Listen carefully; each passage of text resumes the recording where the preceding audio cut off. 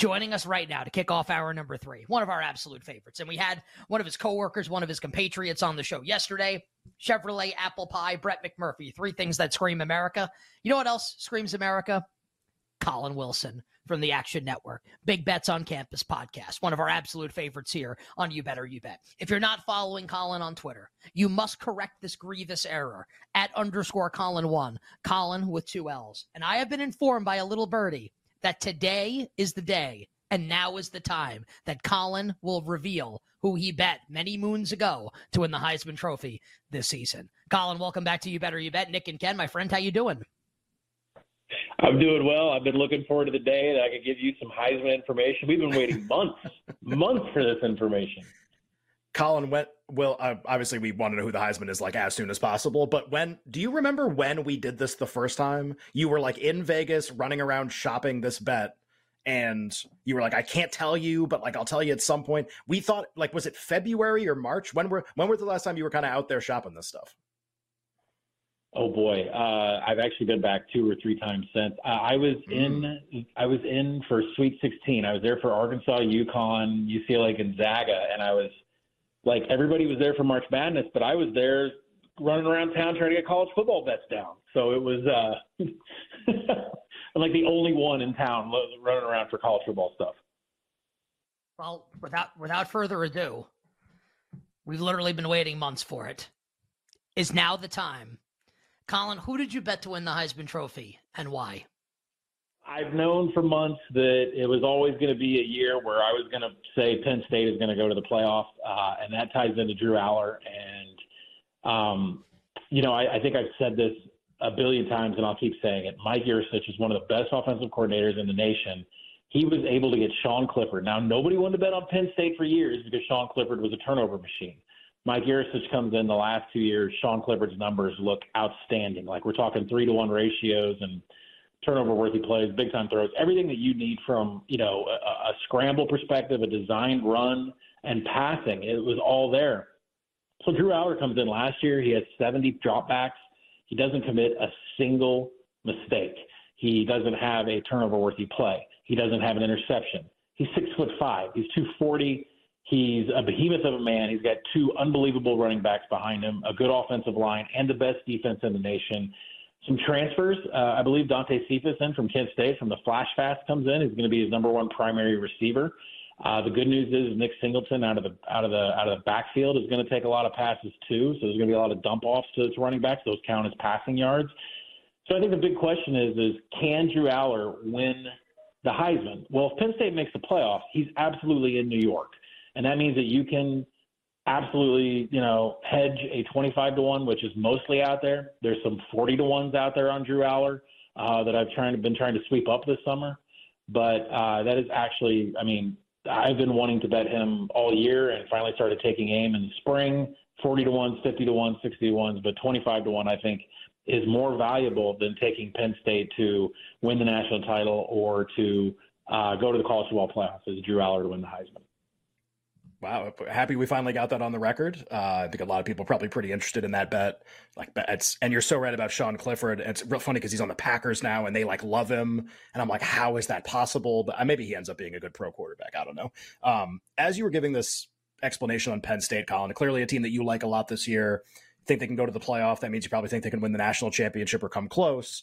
Okay, there's a really obvious flip side to this then, because Penn State plays in the same division with Michigan, who is incredibly hyped this year. Harbaugh saying they're going to have more players drafted in the NFL. They're going to break the record for players drafted in the NFL. Obviously, a team that made the playoff last year. And Ohio State's in that division, obviously, too. We'll have a new starting quarterback this year, but it's Ohio State, still a ton of talent. Both of those teams' win totals around 10.5. So, you figure, okay, if Penn State goes to the playoff, they probably have to beat both of those teams and then obviously win the Big Ten title game, or at least beat one of those teams. So one of them is taking an L, and then they play each other. Maybe they both go under. Do you like one or both of Michigan and Ohio State to go under 10.5 if you like Penn State a lot? I think the floor for both Michigan and Ohio State is 10. So it's really tough to say, I like them to go under, but these are 2 teams that I'm not backing. Ohio State, because 2 new quarterbacks are there. We're having some changeover on the defensive side of the ball. I don't trust Jim Knowles on defense to stop using cover 0 in big games. Ryan Day as a play caller has been questioned in times in the big games. Can their new quarterback get out to two of the best wide receivers in the nation? A lot of questions there to answer. And then when you flip over to Michigan, they seem to get really hurt. Their feelings really hurt when I say, I think we've seen the ceiling from this team. I think we've seen as far as they can go from an offensive, coordinator perspective. Instead of a co-coordinator situation, they're down to their offensive line coach calling plays. Does that have an effect on the passing game with J.J. McCarthy, which something I learned at media days this year is that Michigan only runs like 25 to 40% of the plays they have in the playbook because of J.J. McCarthy. And, the line of questioning that I had on that was, you're saying that we don't trust J.J. McCarthy to run certain plays. And the answer was absolutely. He gets a little wild, a little Brett Favre-ish with some of the things that he does, and they want to keep him in the pocket and they want to keep him, not causing turnovers. So I think, at J.J. McCarthy's best is what we saw against TCU in the loss in the Fiesta Bowl last year. It's just absolutely wild downfield shots. But at the same time, running the quarterback position, he still is prone to causing turnovers. I think we've seen the ceiling out of Michigan. They made the playoffs. They were embarrassed both times they made it. Well, you lost to TCU, but the year before you were embarrassed by Georgia.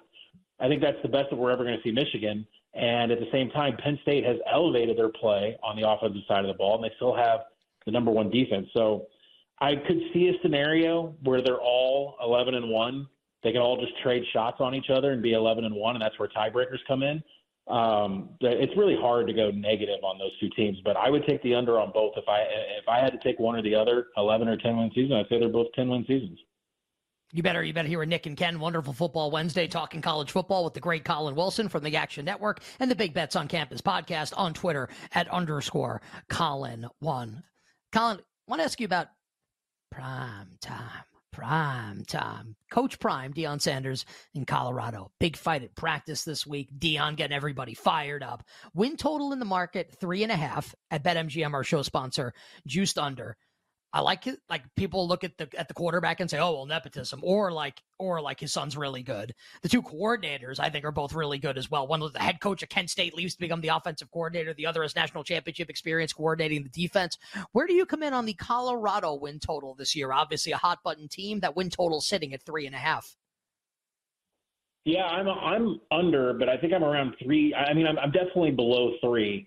And you would say, well, then I've got to fire on this team and take the under on these guys, but it is heavily juiced. And I think one thing that you've got to worry about is at the end of this schedule, when you have a roster with this many transfers and this brand new coaching staff, generally you're not going to see any fight out of the roster until they're not going to know each other. They're not going to have the chemistry. They're going to have anything until they get to the end of the season. So when you look at their November schedule of play, Washington State and Arizona are on there. Those are not going to be games where Washington State and Arizona are going to be like more than a touchdown against them. So when you look at where could they rack up the wins here? Obviously they're going to get, those are two games that they could win in there. They have Stanford on the schedule that they host in Colorado. So they're already 10-point favorites at Westgate in Las Vegas in a game of the year look ahead against Colorado State on September 16th. So there is an avenue for them to get to 4 wins. So I'm staying away from the win total just because in November, when this roster turns around and they finally know each other and the coaching staff kind of feels like they're hitting their stride, they play Arizona and Washington State to close out the season. And I can't imagine them laying down for Coach Prime. So it's a no play against me, but I will tell everybody that I think I said this on the podcast on our BBOC preview, the Pac-12. I talked to 11 of the 12 coaches that are playing Deion Sanders this year. And all of them essentially said the same thing, that they want to kick his ass. And I'm, you try to interpret that. And I look at these first few games on the schedule, the TCUs, the Colorado States, the Oregons, the USCs. If they want to put up 50, they could have 50 up by the third quarter, all of those teams. Well, Colorado State's offense is good enough to do that. So I think playing an over on each individual game or team total over on the teams they're playing at the first half of the season is good. I think backing Colorado in November on a point spread whenever their power rating gets blown to shreds is a better play.